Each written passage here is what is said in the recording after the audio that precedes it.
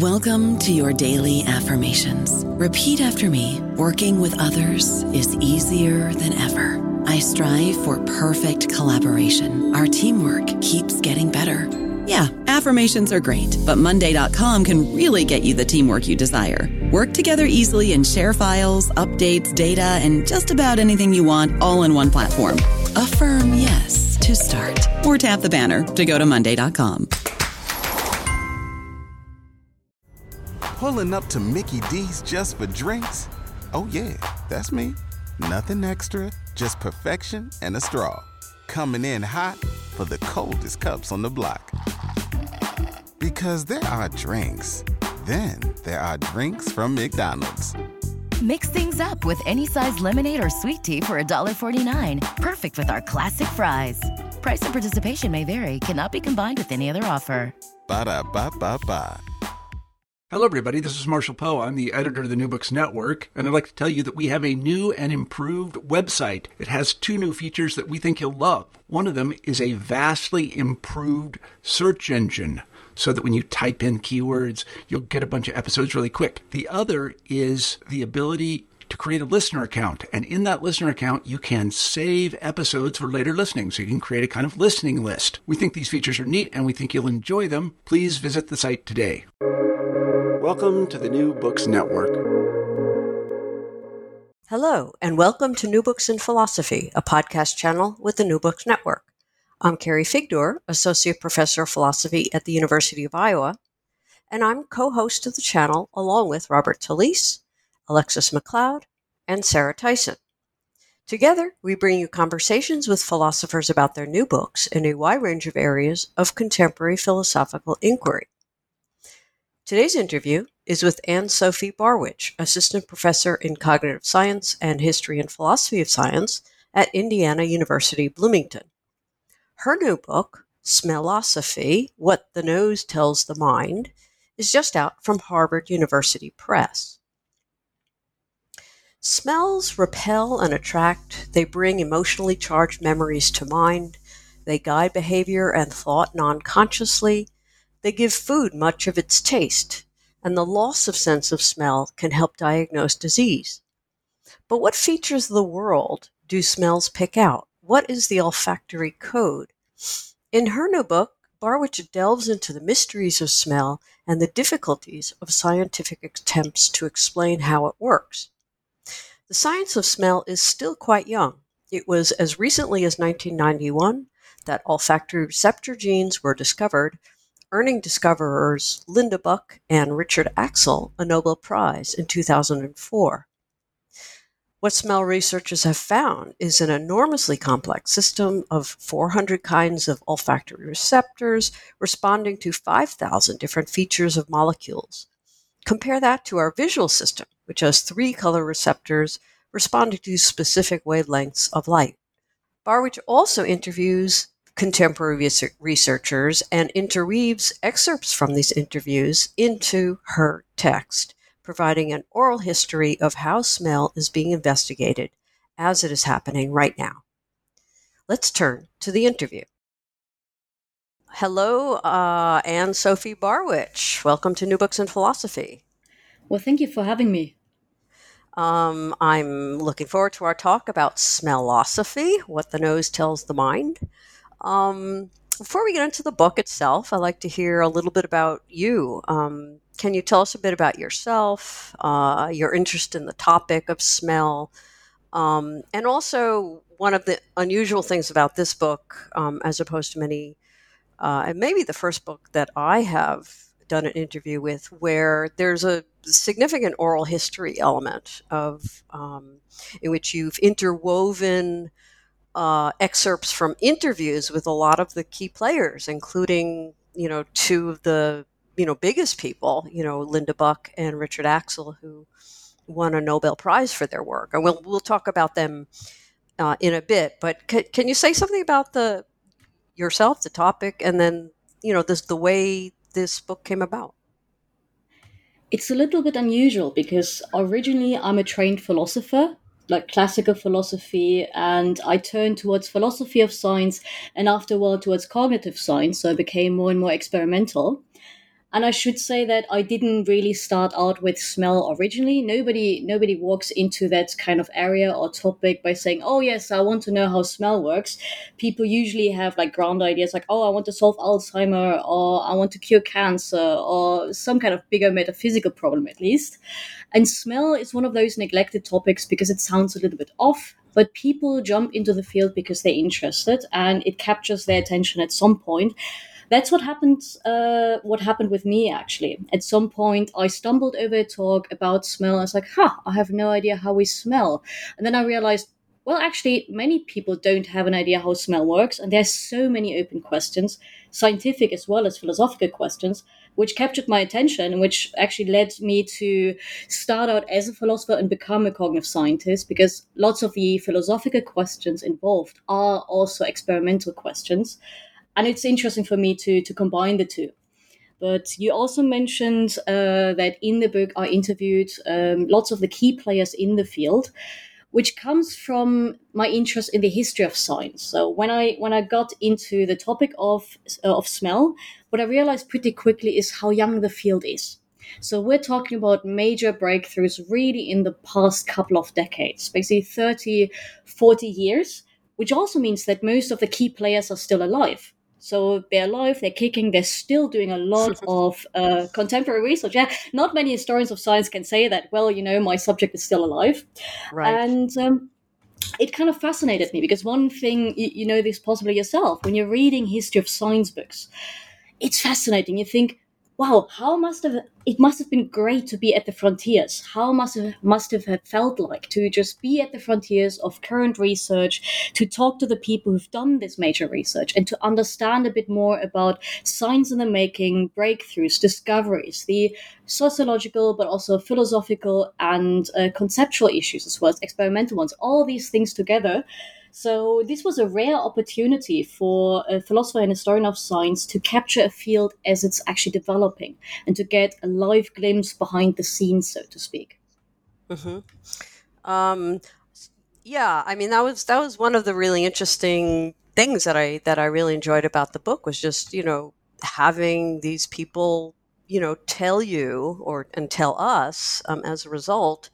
This is how this particular breakthrough happened. This is what we did. This is, why we did it. And that is a very rare sort of a approach, both in terms of doing the philosophy of science, but also, as you mentioned, the newness of this field, relatively speaking. Although you do mention, you do go through some of the actual history of attempts to explain smell. And I think one of the things that came out for me in the book was the idea that we really don't know a lot. We know more than we did, but there's certain basic things that we still don't know about smell.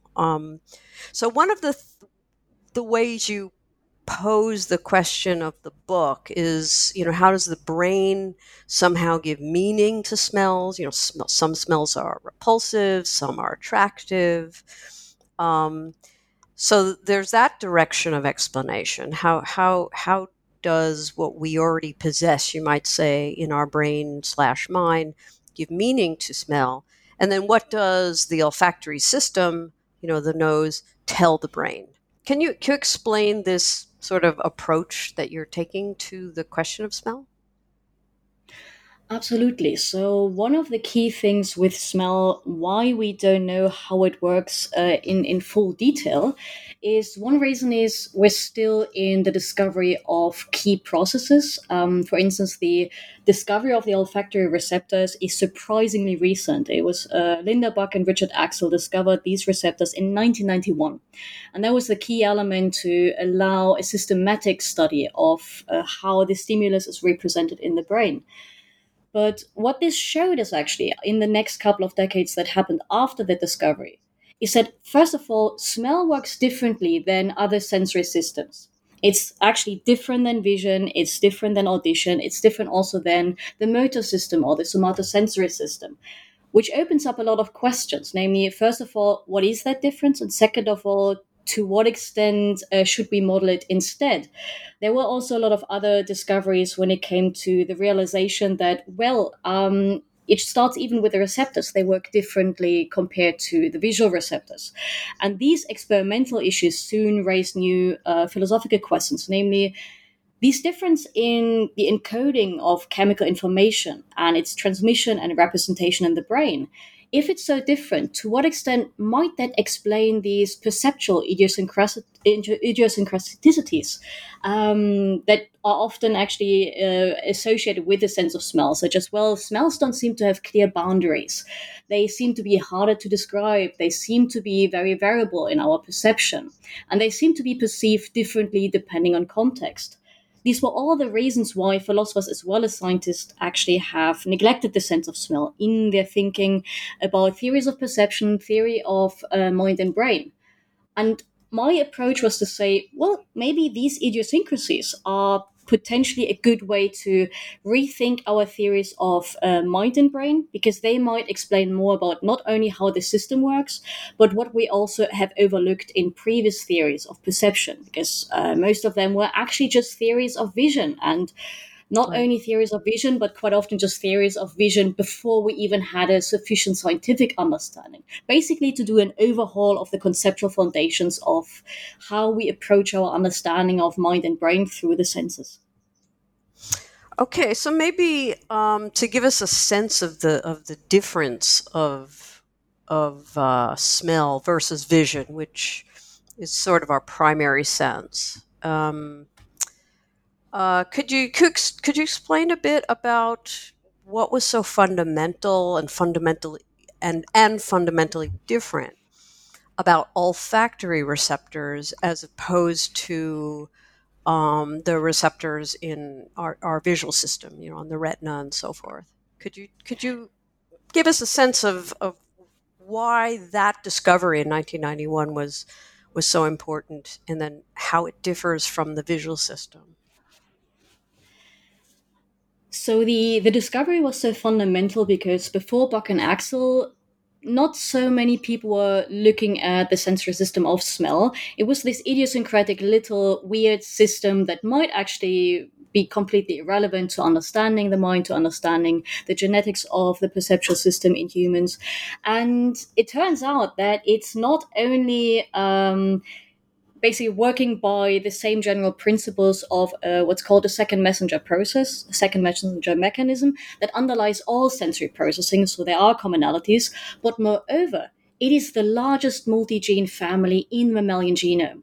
So that is huge. You basically have more genomic space dedicated to the olfactory system than even the immune system. So that shocked a lot of people. It surprised a lot of people. And it turns out that not only is it the largest multi-gene family, it's also part of the largest protein gene family that is involved in all sorts of fundamental processes in biology, so-called G protein coupled receptors. So it was basically a genetic goldmine to, on the one hand, figure out what's the underlying principle of sensory processing, and on the other hand, wow, we might actually be able to use this as a particularly complex system to understand other systems. So applying smell, how the chemical stimulus interacts with these receptors to other systems, ranging from not only other sensory systems, but also other biological processes, such as, for instance, neurotransmitter release and uptake, or also regulation of immune responses.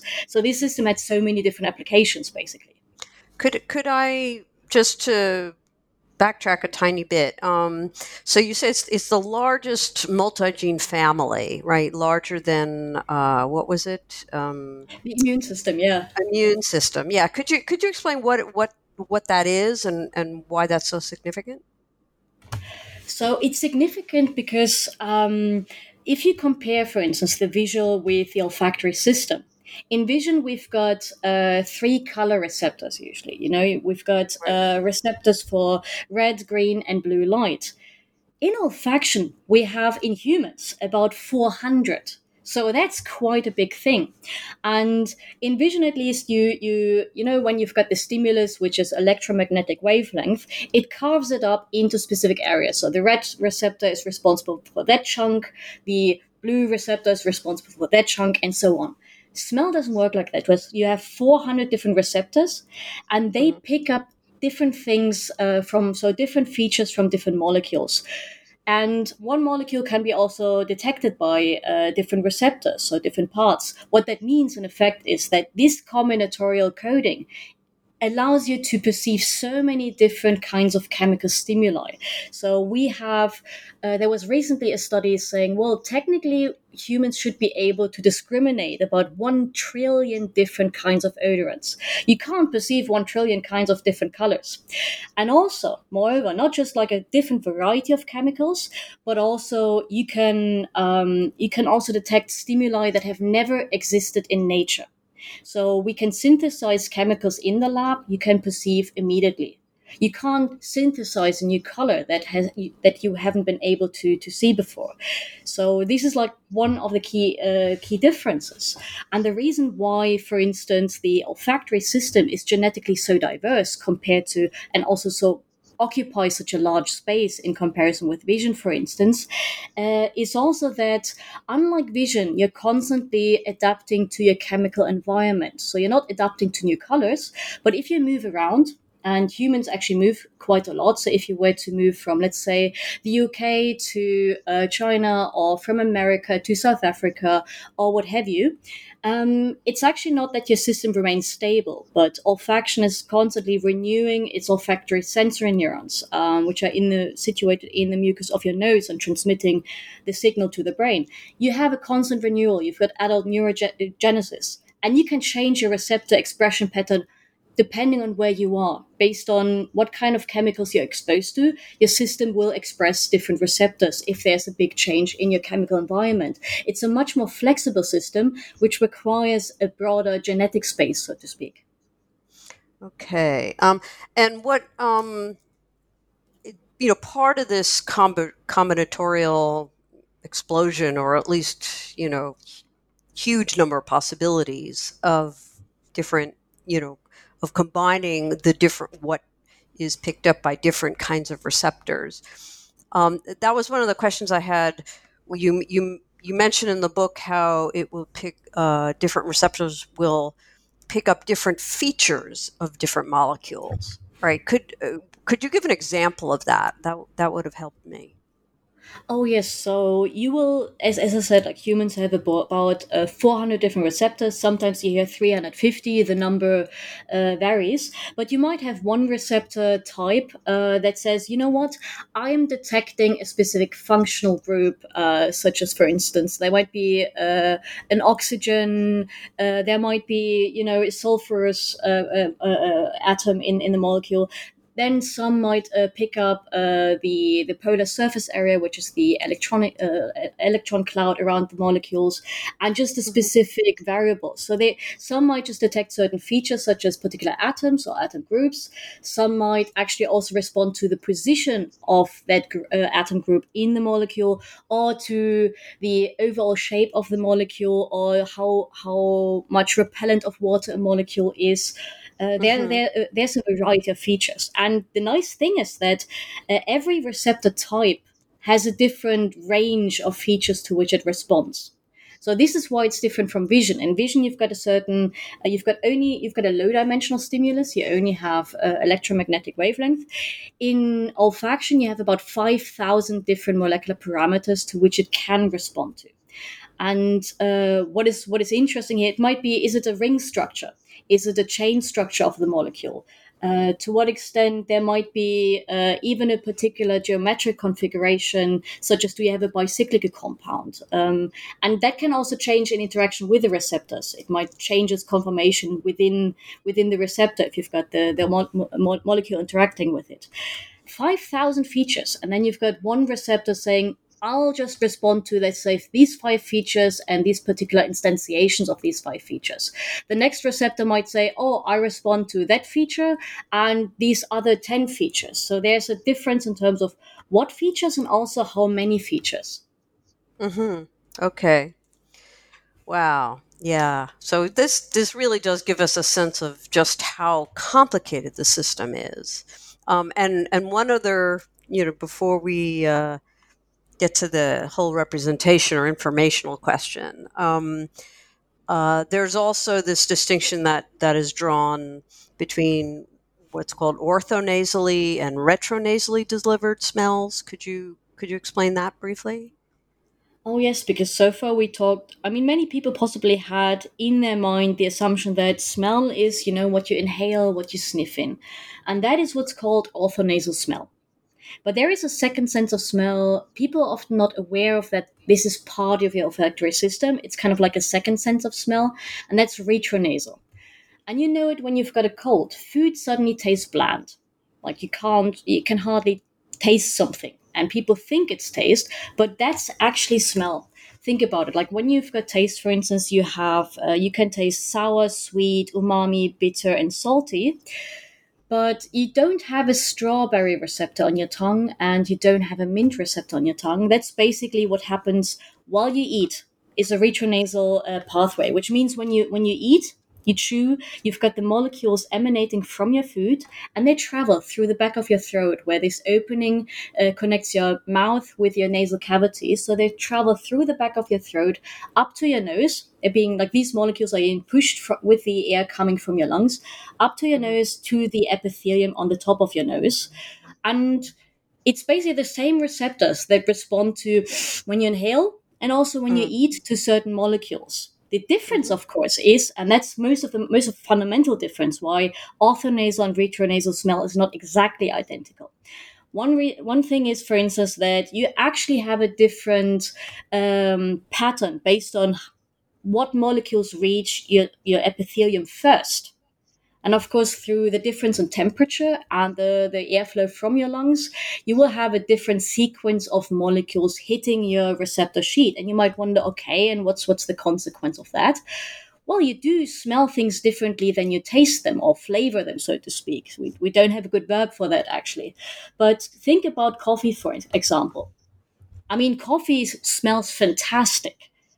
But when you drink it, the taste is kind of like disappointing. It's overpowered by this bitter taste, but you don't have that much of an aroma in comparison with like the inhaling. You've got the opposite.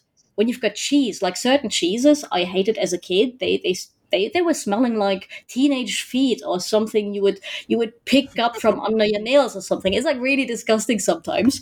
And later you learn to appreciate that because when you eat them, the retronasal smell, the flavor is different. It doesn't taste like smelly feet. So there's a difference in between orthonasal and retronasal perception of the same thing, such as cheese or coffee. Huh. So do you think we should like stop talking about taste and smell as separate? I mean, I know a lot of people say that they're, it's fairly common knowledge that these are overlapping in some way, but it sounds like, at least within the olfaction community, that these are just, it's basically one system. It's just that the receptors are stimulated in different ways. That's one thing, but of course, with flavor, the thing is that it's much more integrated also in a cross-modal multisensory perception. Because when you eat, you've got the motor action. This is why you perceive flavors in the mouth and not in the nose. And no matter how hard you try, you cannot relocate your phenomenological perception. So the impression, the feeling remains in the mouth because this is where the activity is. And you also have a strong interaction, of course, with the mouth feel, the touch, the temperature, what kind of auditory perception you have. So a lot of people who work on flavor perception, they look precisely at these kind of cross-modal interactions. And from a philosophical perspective, they're philosophers like Barry Smith, for instance, who's been doing great work precisely on this particular in this particular area, and also to understand, well, smell is a fundamental part, of course, of flavor perception, and it's a key determinant. But how shall we also understand then the impact of the other modalities in relation to smell? Right. Okay, good. So to one of the key philosophical questions is always, what sort of information is this sense giving us, right, about the external world. And as far as I can tell from reading the book, we haven't, we don't really know. Or as one might put it, we haven't cracked the olfactory code, which may or may not be a good metaphor, but it's a common way of speaking. So what's the problem here? I mean, why what would it be to understand what it is that smell represents? What are we looking for, and why don't we have that answer yet? So, as you already said, actually, the cue is in the metaphor, the olfactory code. That's often misleading because people then like to just look at, well, what parts of chemical features might then tell us what perception is associated with the stimulus. The problem with that is twofold. First of all, we're still assuming that we're detecting, or what the olfactory system is primarily tuned to is to represent the chemical environment as different chemicals, individual chemicals.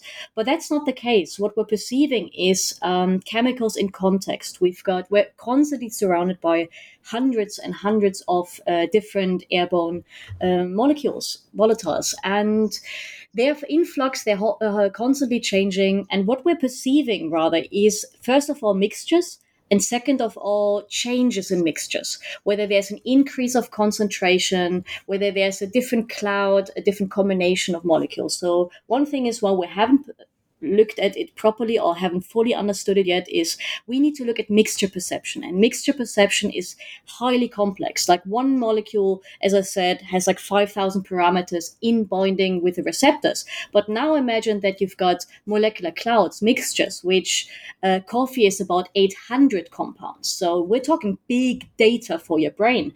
And that, of course, is hard to model in a scientific sense. The other thing, next to just the chemical complexity, and that we should go away from individual chemicals towards mixtures if we model it, the other reason why we haven't cracked the code, so to speak, is that we ignore the biology the whole time. So you see many scientific papers, but also some philosophers of olfactory perception who focus too much on the chemical stimulus in isolation, as if this was just a matter of chemistry and we're comparing somehow microstructure with each other. But what is really giving sense meaning and telling us what we're perceiving and representing is actually how the biology, how the sensory system works. That starts with the genetics of the olfactory system, that continues also with the way these signals are integrated in the brain, and what features does the olfactory system pick up in the first place. And it turns out, to emphasize that, it turns out that the receptors do pick out features you would not necessarily get from a purely chemical analysis. That was one of the recent discoveries, actually. Could you explain that? Oh, yes. So you see, for instance, some papers where you've got these two data sets that are constantly being compared. On the one hand, you've got a list of molecules and their molecular parameters. And on the other hand, you've got the psychophysical data. So the data where, okay, this is this perception, this is that perception, often in a verbal expression. Like, okay, cis-3-hexanol is fresh cut green grass. And then you often have people who say, let's find, because there's so many features involved. I mentioned a couple of times these several thousands of molecular parameter, that people say, well, this is just a matter of big data. If we only have the right tools, now, of course, with AI and machine learning, if we only apply a good algorithm, we should be finally able to figure out what are the key features based on the chemical stimulus alone. And there recently were a couple of studies coming from the lab where I spent my 3 years while I was writing the book, by Stuart Feuerstein at Columbia, who actually asked a very simple question. It's an empirical question, but it's also a conceptual one. Do the olfactory receptors in your nose, these proteins, do they respond to the same features, and do they classify chemicals as similar based on these features as an analytic chemist would model these molecules in isolation? It turns out that not. What that means is basically that there's a certain hierarchy of what are the important features for chemical similarity between classes of chemicals that analytic chemists are trained to recognize. And what they showed is that actually the olfactory receptors prefer different features. So this is an approach also known in pharmacology, where people are saying, well, instead of looking at chemistry in isolation, we need to figure out how the proteins respond to that. And it sounds counterintuitive, but it turns out that proteins really, how biology perceives chemistry is different from how a chemist would model chemistry. So there is no theory neutral approach to the stimulus, and that's why I say we gotta look more at biology and how that works. It tells us much more about what we're actually picking up as information from the environment. I don't know about you, but I'm very busy and I don't have a lot of time to cook. That's why I subscribe to Factor. Eating better is easy with Factor's delicious, ready-to-eat meals. Every fresh, never frozen meal is chef-crafted, dietitian approved, and ready to go in just 2 minutes. You'll have over 35 different options to choose from every week, including Calorie Smart, Protein Plus, and Keto. These are 2-minute meals. Factor meals are ready to eat and heat, so there's no prepping, cooking, or cleanup needed. They're flexible for your schedule. Get as much or as little as you need by choosing your meals every week. Factor is the perfect solution if you're looking for fast, premium options with no cooking required. Sign up and save. We've done the math, and this is important. Factor is less expensive than takeout, and every meal is dietitian approved to be nutritious and delicious. Head to factormeals.com/NBN50 and use code NBN50 to get 50% off. That's code NBN50 at factormeals.com/NBN50 to get 50% off. So just to kind of clarify a little bit, in vision, I mean, that's kind of the standard often. Our visual system gives us information about size, color, shape, distance.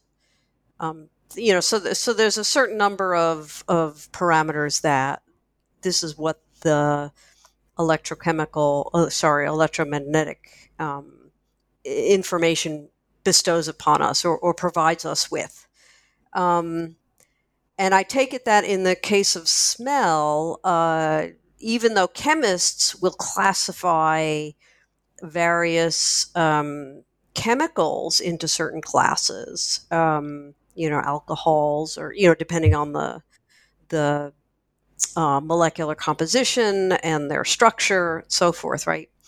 And what you're saying is the olfactory system doesn't classify things by those very nice chemists' classifications. It's got some other sorts of classifications, and we actually don't know what they are, and there might be many, many, many of them, and not just like the basic ones that we think of with vision, right? Is that the problem, basically?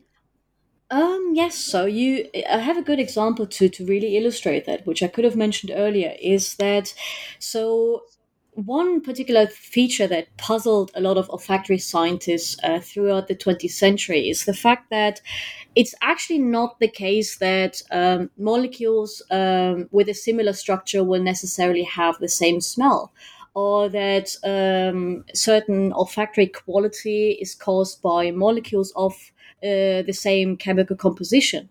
A good example are musks. So musk molecules, important ingredient in perfumery, they are structurally so diverse. They have features that are different from each other. So not just in terms of the shape of the molecule, but also specific atom groups.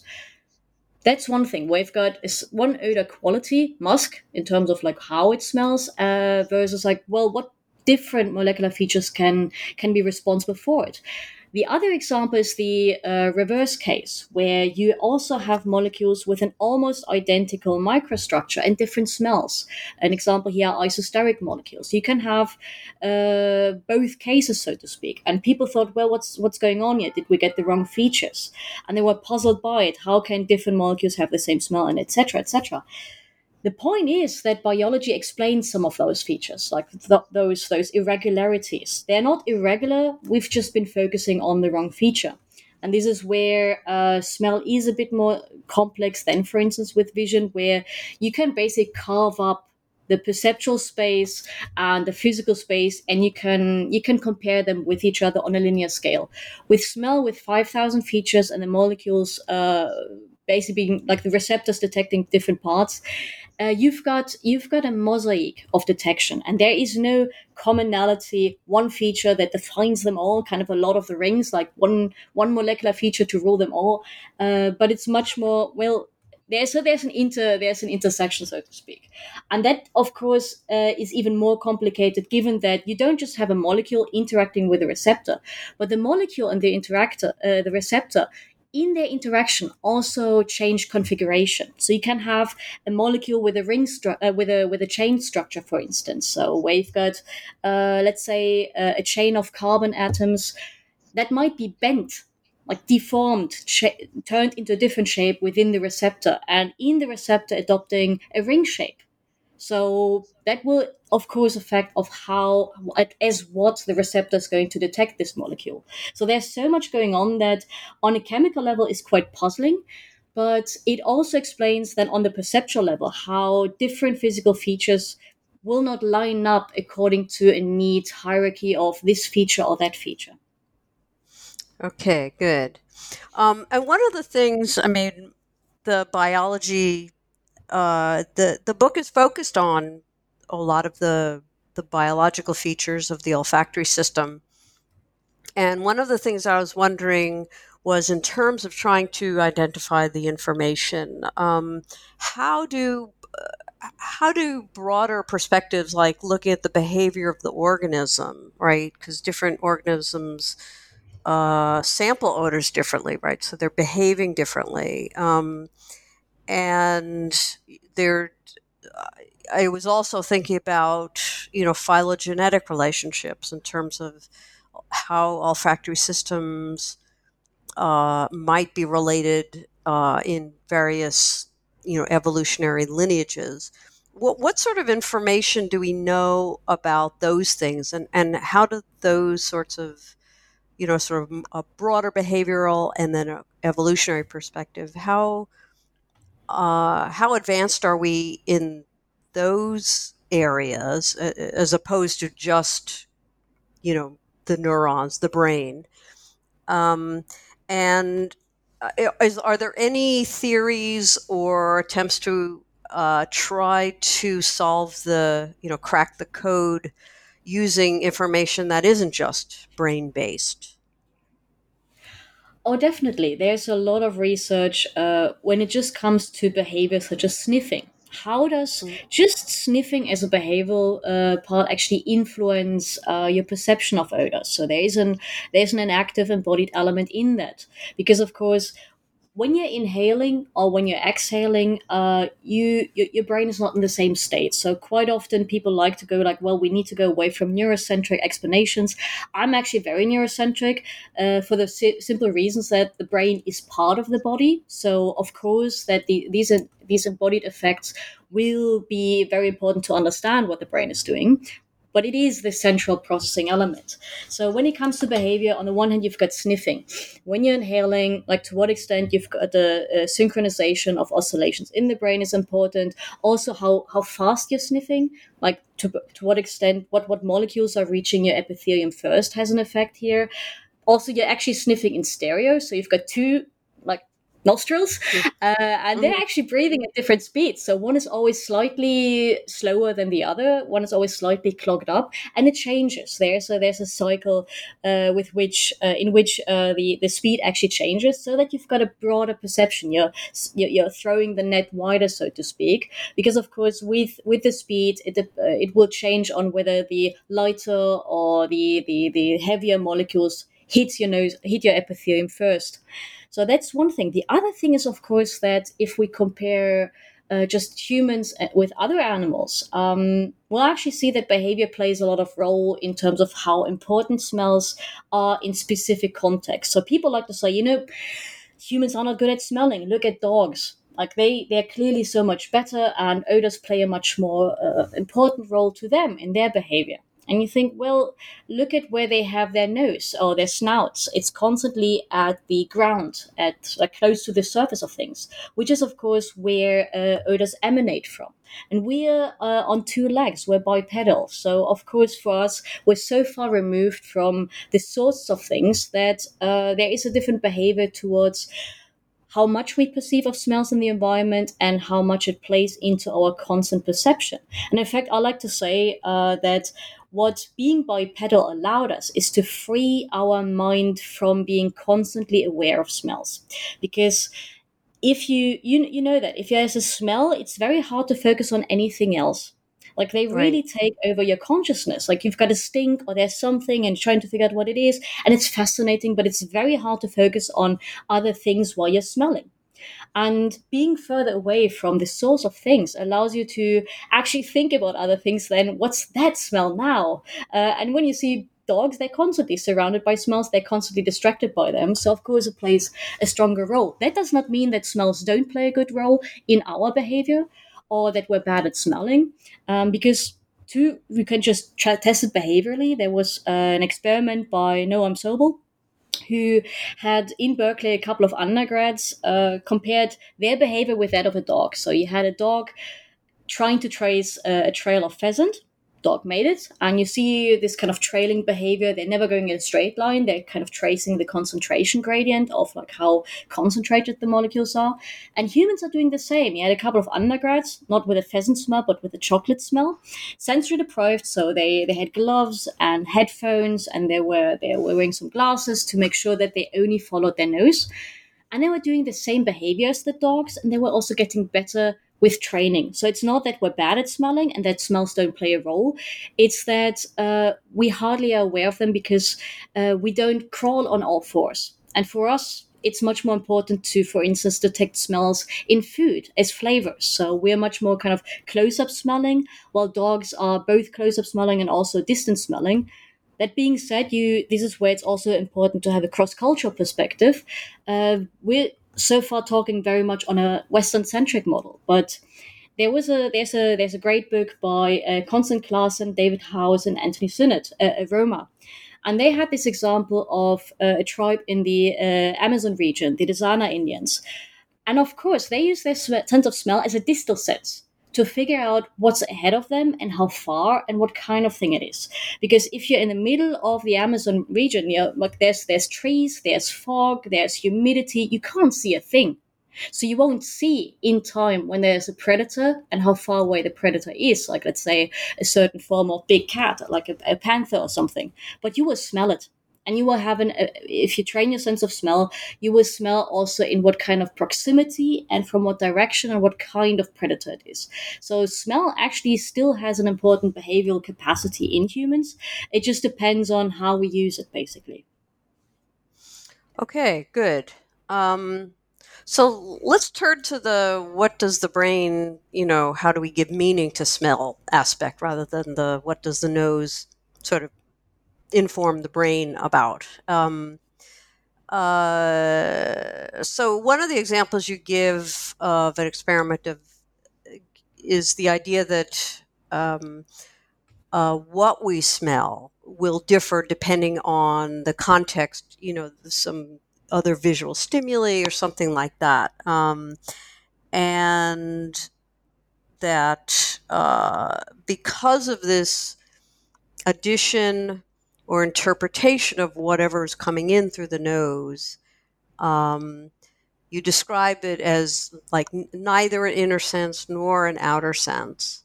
Could you explain how the brain or our cognitive or what we already possess in terms of our background knowledge, it's what is it that how does smell differ depending on what we're kind of bringing to the smell itself? Does that make sense? There's a variety of things going on. One thing is that, as you mentioned, there's the question of whether something is internally or externally defined, and of course, we've got the distal senses like vision and audition, and we like to think of other senses such as, for instance, touch as being more inward-oriented. And smell sits at the border of these two. On the one hand, we are using smell as a distal sense. We are perceiving molecules in our environment. On the other hand, what they mean or what perceptual meaning they have is strongly contingent on our physiological makeup and also on actually our daily like the hormonal state or even our attentive state. So there's a variety of things going on here. And to give an example, for instance, is that for instance, that if you're hungry, you will perceive a smell differently. Or if you're hungover, a smell, for instance, of whiskey, which while you were sober is still great, if you just had too much of it and the next morning, it will not have the same kind of effect on you and you will perceive it differently. There were certain notes that just make you even more sick, so to speak. So there's this part. To what extent the organism, like we are basically tailored in response to our chemical environment, and that's what smell is communicating to us. The other thing is also that it's not just the inward-outward distinction, but also just the way smell itself works. So you mentioned, for instance, that there's a difference or there's a variability in how we perceive certain things in different contexts. That also has to do with the fact of what smells are. So you have basically molecules in the environment, but it's not that these molecules are always in specific contexts. They're promiscuous. You have the same chemical stimulus being part of a variety of different contexts. And in these contexts, they mean something different.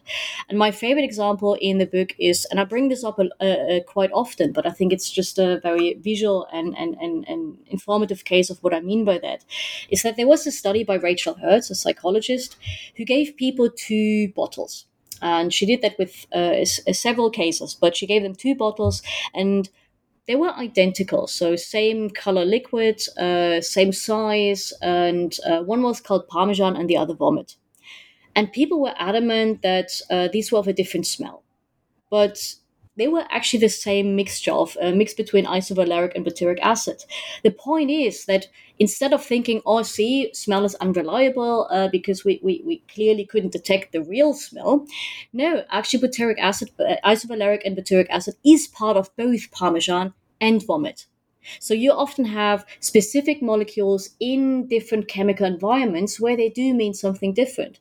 Another example is, for instance, indole. So indole is a molecule with a very strong fecal scent, but you will actually have it in different contexts. You would think like, I know, I detect, I know shit when I smell it, so to speak, but I'm going to ruin coffee now for you. Coffee, I've mentioned a couple of times, has like 800 molecules. 3% of your coffee aroma is indole. You're literally drinking shit. So you don't perceive it because it's in the mixture. Like the whole is more than the sum of its parts, but it is part of it. And you think, well, why don't we perceive it? What's going on here? We can perceive it, just not consciously. So it's not only just in coffee, but it's also in jasmine. Jasmine also has about 3% of indole shit in it. And people were, for instance, there was a study given. Yeah, I'm sorry, I'm talking about a lot about shit. It comes with a topic. But people were giving 2 bottles of jasmine, and one was purely synthetic without any indole, so it was a clean version. And the other one was natural jasmine with, that contaminant with indole in it. And people, they didn't detect the shit per se, but they could detect the difference. They're like, okay, these are not identical. We're very good at discriminating different mixtures, even if we can't always describe them well. But we're very good at saying, okay, this is not the same. There's something different. And now comes the really cool thing. People preferred the shitty version, the indole version. So Freud would have a field day with that particular story, I think. Right. Or it could just be that they're used to that one and they're not aware, right, rather than the cleaned up one.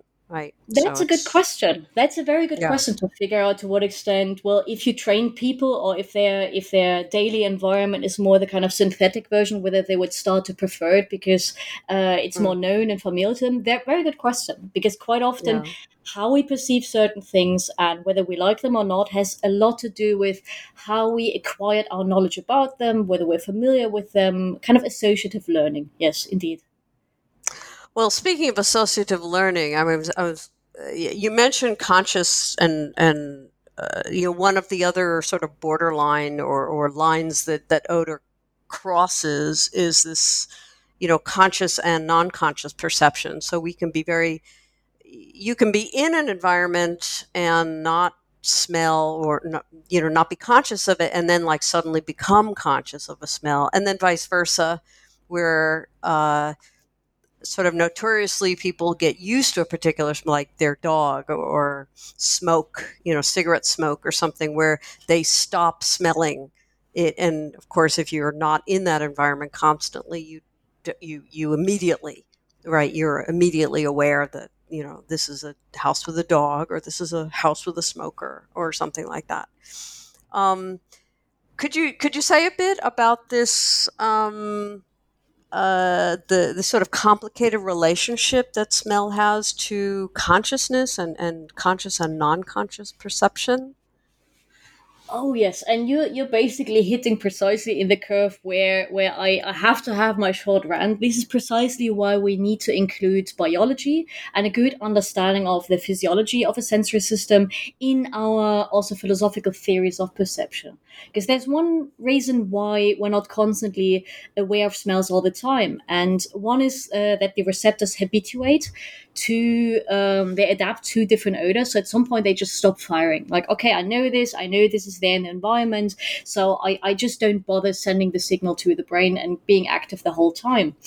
You also have a cognitive habituation, in the sense that, at some point you're just used to a smell and your brain goes like, okay, I know, this kind of goes into the background of consciousness, so to speak. And this is, as you described, if you go in your flat actually has a smell, but you're rarely aware of it. Unless you go for a holiday, you come back and you know that smell. Or you visit your family, your mother's house has a specific smell, but you lose it after a while. That is quite interesting. And it explains, for instance, why we're not always conscious of smells. That doesn't mean, however, that these unconscious signals or these signals are completely gone or not influencing our decision. So quite often we have certain signals that might not be at the forefront of our conscious awareness, but they do influence our decision making and how we perceive things. And I can give you, for instance, one example, which is a personal example of mine. That is before I ever started getting interested in smell, but that episode was it burned itself into my memory. It was when I was still in Berlin at the Humboldt University as an undergrad, and I went there every morning to the Institute of Philosophy in this corridor. And you recall, of course, that the Humboldt University was part of East Germany. So I was walking up and down, and one morning, something was different. It felt as if the space was different, so the whole environment. And at some point, I don't know why, but I asked the cleaner and saying, well, did you change the cleaning liquid? It's like, yes. And that was 20 years, by the way, after the wall came down. It's like, oh, yes, we ran out of our stock of cleaning liquid. Well, that tells you a lot about East Germany and their kind of desire to just get things accumulated. But it shows you that your perception of things can be influenced by olfactory input without you being aware that it's olfactory. For me, it was a difference in terms of spatial perception of the room. I didn't perceive it immediately as there's a different smell. It just was sort of subconsciously. So there is definitely an effect. And another example is your partner choice. So people like to think, we choose partners because that person is so witty and funny and intelligent and good looking and what have you not, and great personality. Yeah, but lots of it is actually the smell. It's literally, we don't like to think in terms of ourselves as that, but a lot of it is not sex appeal, but smell appeal, so to speak. And there were studies that women, for instance, preferred when they gave them body odor, like t-shirts, which was sweated through by some guys, preferred the t-shirts of, I know, these are the kind of funny pictures you see in science press releases where people are sniffing each other's armpits and things like that, which makes for great slides.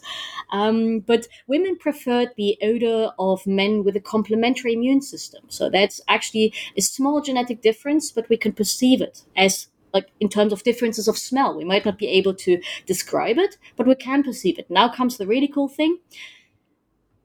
Women who were on the pill preferred the odor of men with a similar immune system, with a complement, with basically a similar enough immune system. So the sex appeal of your partner might really change. But of course, you're not picking out your partner in terms of sniffing, going like, I like that smell. But it does influence your perception of whether that person is resonating with you on one level or the other, which is, I find quite interesting because it shows also to what extent we need to rethink decision making. What are the conscious, what are the subconscious factors, and what is really do we just rationalize something after our decision that might be influenced by different things? So this is where I think smell is actually quite interesting. Well, there actually is. I mean, there actually is some work in moral psychology that is where, if I'm remembering this correctly, where people judge certain, made certain moral judgments. Something being worse or bad, and something being good. And what the psychologists were manipulating was the odor.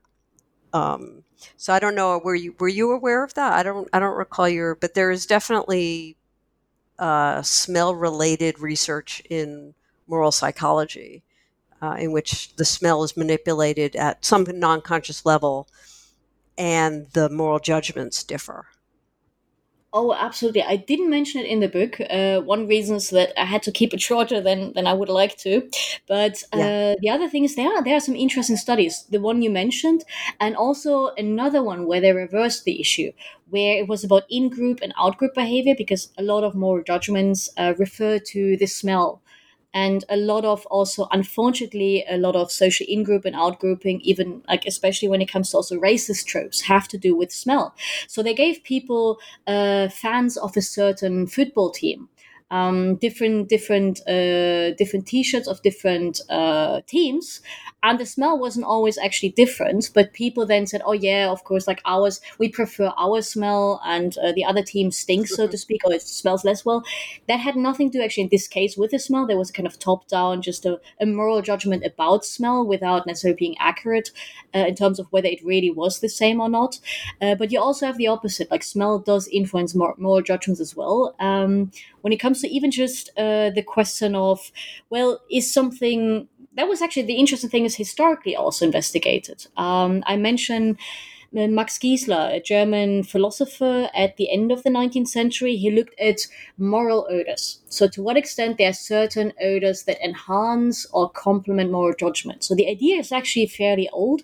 The problem with these studies, also one reason why I didn't want to get too much into them in the book, is that they're very tricky to do, and how much of that is really indicative of what's happening, or not just the way we project our own moral judgments on, even or implement them in a scientific study, is very hard to do. And it's easy to just over-interpret something, especially when it comes to social moral judgment and smell. Right. Good. So also emotions. I mean, you mentioned it. You talk a bit about Proust, right? Famously, right?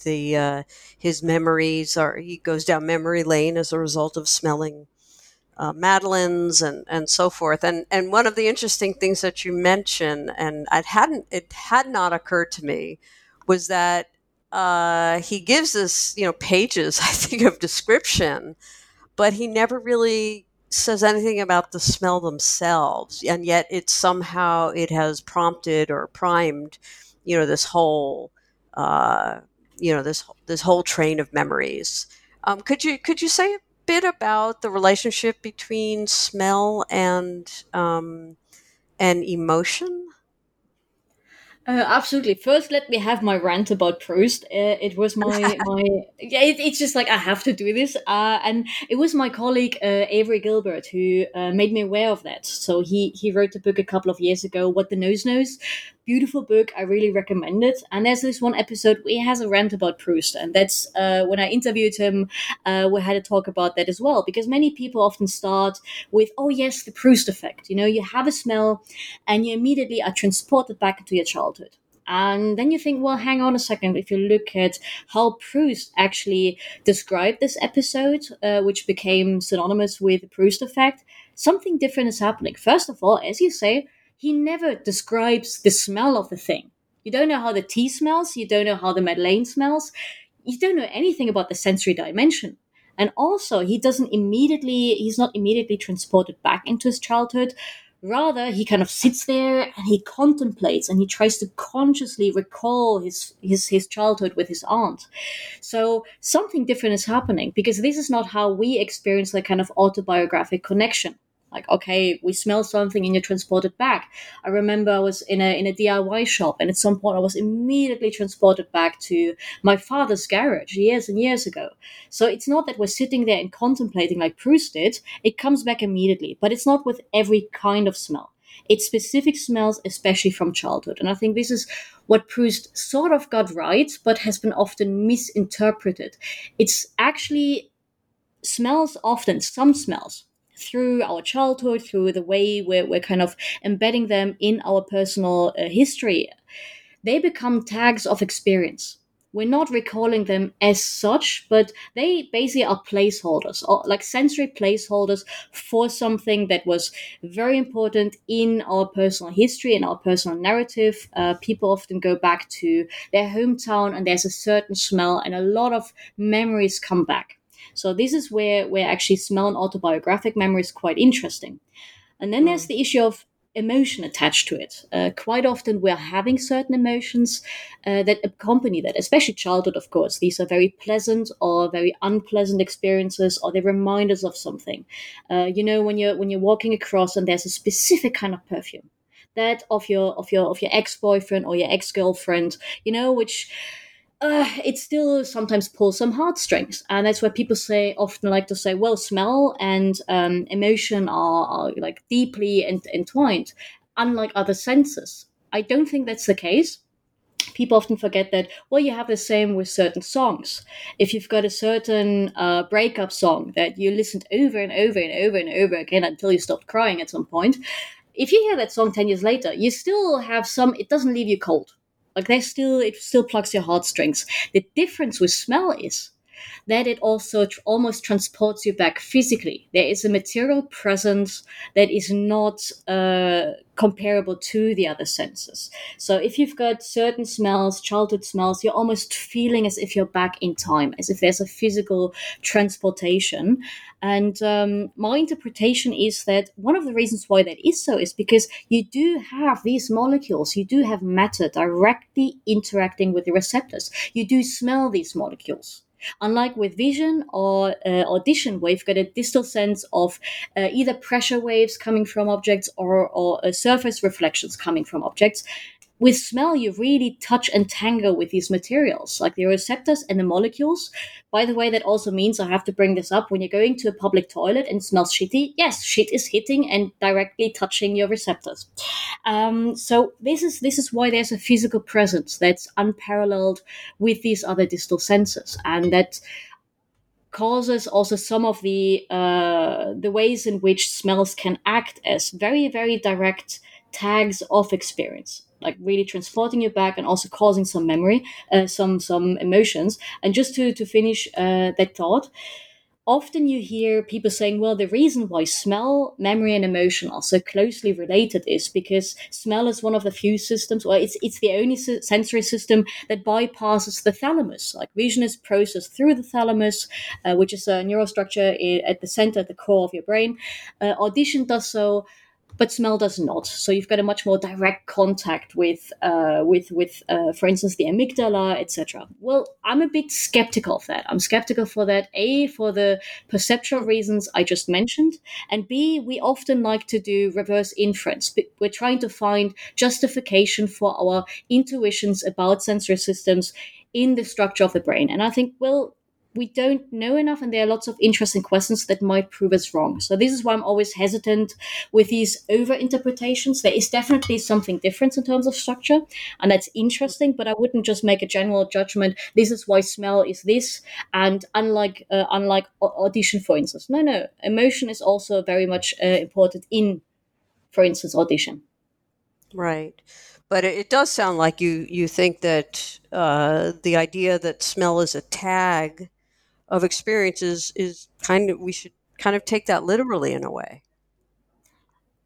Oh, yes. So when you asked me earlier what smells are and represent, well, not simply chemicals, but really two things. One thing is our chemical environment, and quite often that is determined by our interactions with it, which is determined by our own past, our own expectations, our anticipations, our like, our dislike. There's a lot of association and interaction. It's actually relational, so not relative, but a relational experience. And this is why that introduces also a lot of variation in our perception, why certain things smell different or seem to smell different to us.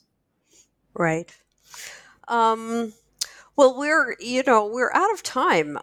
So it's been a fascinating tour through contemporary smell research and all the different questions that some have been not really answered. We've gotten little pieces, and there's just so much more to do. So to close, let me just ask, what's next for you? Or you mentioned that you're doing some experimental stuff at this point. So what's on your horizon?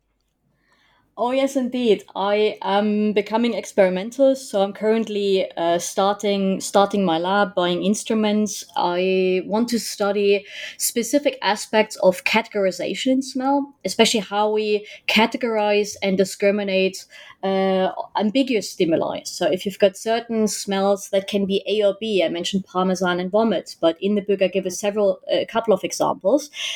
But what's actually happening on a neural level? To what extent? What's the neural mechanism or pattern or fingerprint involved in that? And I'm interested in particular to look at this through temporal patterns. So quite often we're studying the senses through spatial representation. That's again something we took up from vision.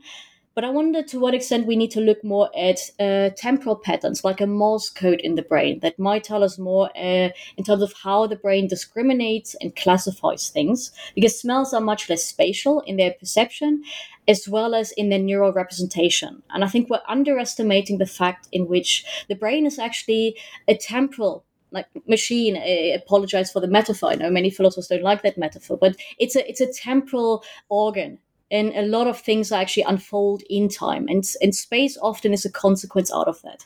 So I want to look at EEG patterns, so electroencephalography, to look at to what extent certain temporal patterns can tell us about discrimination and categorization, especially of ambiguous smells, and what that might also tell us about illusions, perhaps reflecting back on things such as the Gestalt switch in vision, or in audition it would be, for instance, the McGurk effect. And audition, right. Yeah. Right. Good. Well, I mean, I wish you luck with that. I mean, it's a difficult time to be starting a lab, but and in another sense, maybe just setting things up and doing all the tweaking and everything. Maybe it's just the right time in a way. But I wish you luck with that, and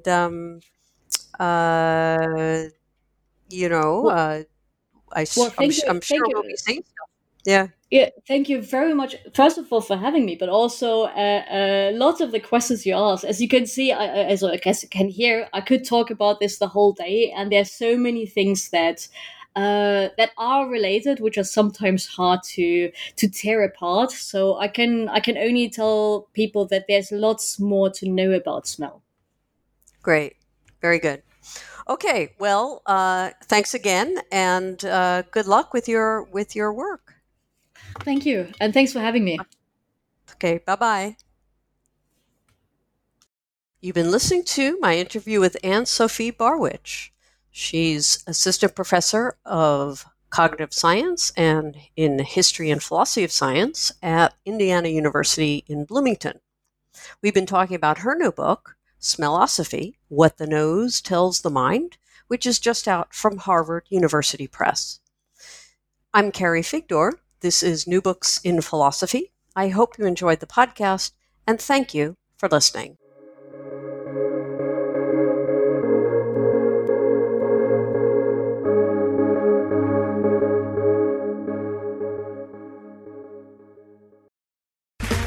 Okay, round two. Name something that's not boring. A laundry? Ooh, a book club. Computer solitaire, huh? Ah, sorry, we were looking for Chumba Casino. That's right. ChumbaCasino.com has over 100 casino-style games. Join today and play for free for your chance to redeem some serious prizes. ChumbaCasino.com. No purchase necessary. Void where prohibited by law. 18+. Terms and conditions apply. See website for details.